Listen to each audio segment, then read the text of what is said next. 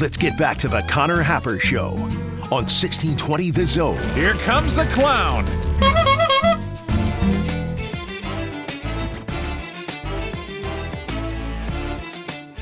Many people are wondering how the NFL coaching carousel has basically come and gone, and there Mike Vrabel sits at home on his couch, or I don't know, maybe on a workout bike or something like that. Who knows? Diana Rossini has this to offer on why that might be the case. She was asked about Vrabel on the Athletic Football Show, and she said, quote, "I don't think there was a fit for him. I don't think he sat in front of any owner who thought that his style was going to work for what they were looking for. I had a GM at the Senior Bowl who mentioned to me that about Vrabel's physical build, that he's a very large human being and can be very intimidating to people in an organization that are going to be a part of these decisions. And that is a factor." End quote. No, it's not.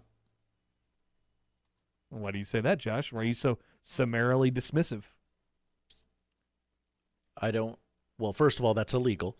Second of all, Mike Vrabel is 6'4", 261. He'll be coaching a lot of other He's people a big guy who are 6'4", 261. Yeah, they're not used to it. They're used to tiny baby coaches.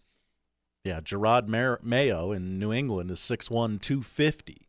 They hired a tiny baby coach. They're used to guys like Sean McVay. Yeah. Mike McDaniel running around. They're like, yeah, I can handle these guys. Jim Harbaugh. We get along better. He's smaller than me. 216. But Mike Vrabel, very big, very intimidating, has a style, is a very good football coach, but maybe not so good of a football coach to where I'm willing to ignore the fact that he's so intimidating to the players that he has on his own team. Back in my day, Josh, being an intimidating coach used to be a good thing. And now you have to be a tiny baby boy to be a football coach. Yeah, big, not intimidating.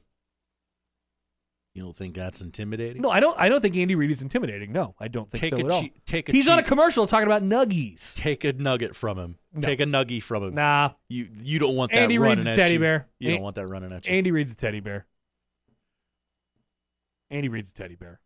If you look at all the NFL coaches right now. The question, is Andy Reid a teddy bear? Yeah, absolutely. I mean, it's coming back like 95% yes. He's a big old teddy bear. He's a softie. Mike Vrabel? No way. You steal a chicken nugget from that guy, you're going, it's going to be trouble for you. I guess NFL teams just don't want a coach willing to cut off their own appendages for a Super Bowl. That's very intimidating, too. He's going to cut off his own genitalia if they win a Super Bowl. I don't want to hire him. I don't want to have to hold him to that. Well, that, and he's just so much of a wild card. I don't know what this guy's going to do. Wait for Ryan Day to get fired. I can't believe that was a real thing that got said on a podcast by a real person who is actually a respectable NFL reporter. I really like Diana Rossini, and I respect her reporting, but this is an instance of you didn't have to say that thing just because someone told it to you. That's it. You nailed it. That's exactly it. I have no doubt that someone said, hey, have you ever thought about how big Mike Vrabel is before? That is not a reason why he's not getting a job. That's not why. Not a reason why. That's not why.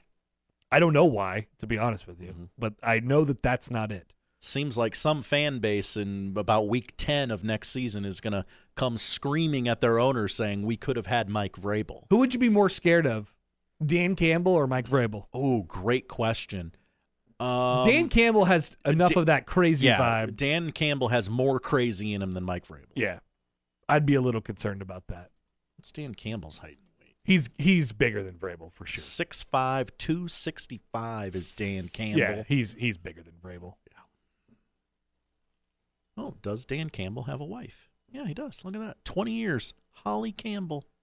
The pair of two children together, Cody and Piper. That's always the first thing, by the way. When you Google a guy, the next word that wants to fill in is always wife. Wife, girlfriend. Interesting.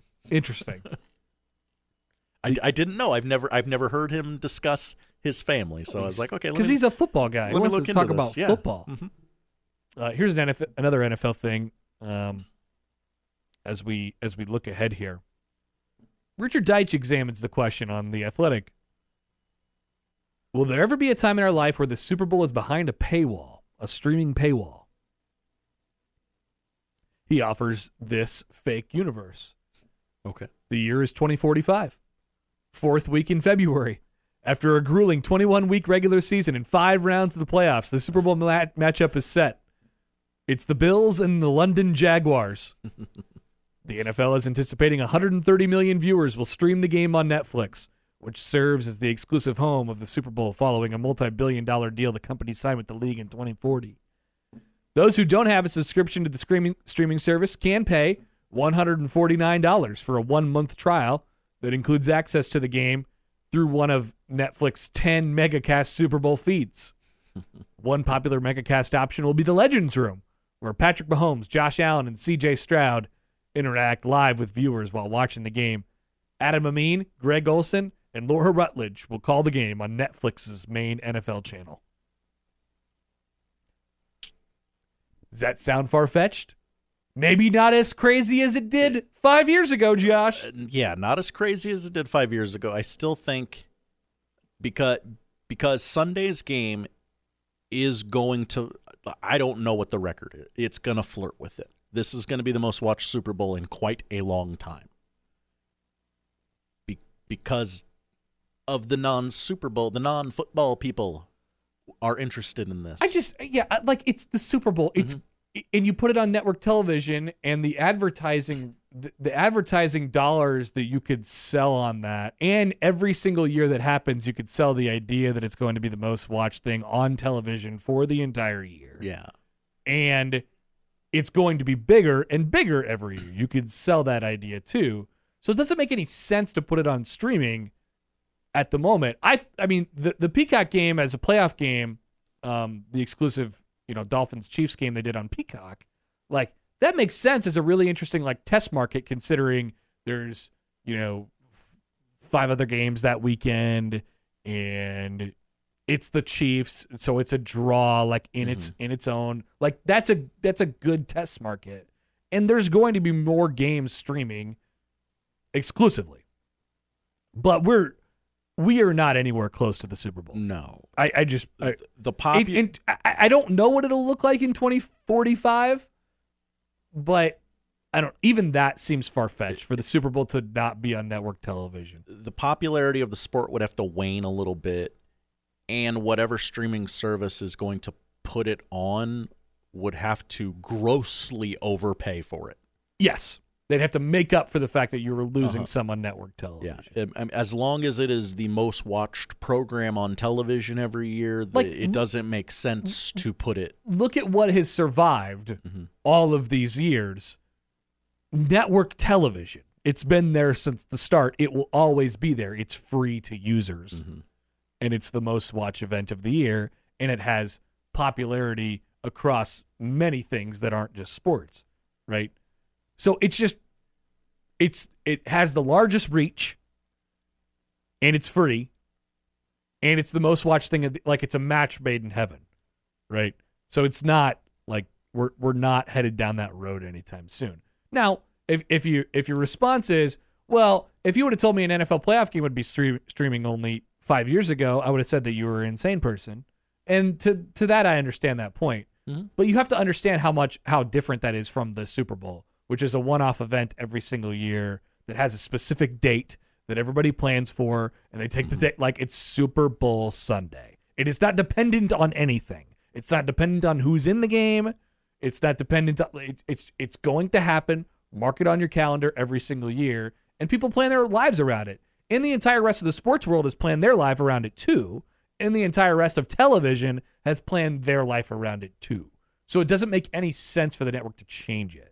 Now, it doesn't make any sense. I guarantee within the boardrooms of Paramount, Universal, and ESPN Disney, someone has said, hey, what if we put the Super Bowl on our streaming service? Yeah. And they've been roundly shot down. Well, the math doesn't make sense. Yeah. That's why. And it won't make sense in 10 years either. Like, No. It won't. But like you said, if Netflix comes along and they're like, okay, here's the deal. $50 billion, Mr. Goodell. We want the Super Bowl. Okay, I guess I have to take this. I am interested.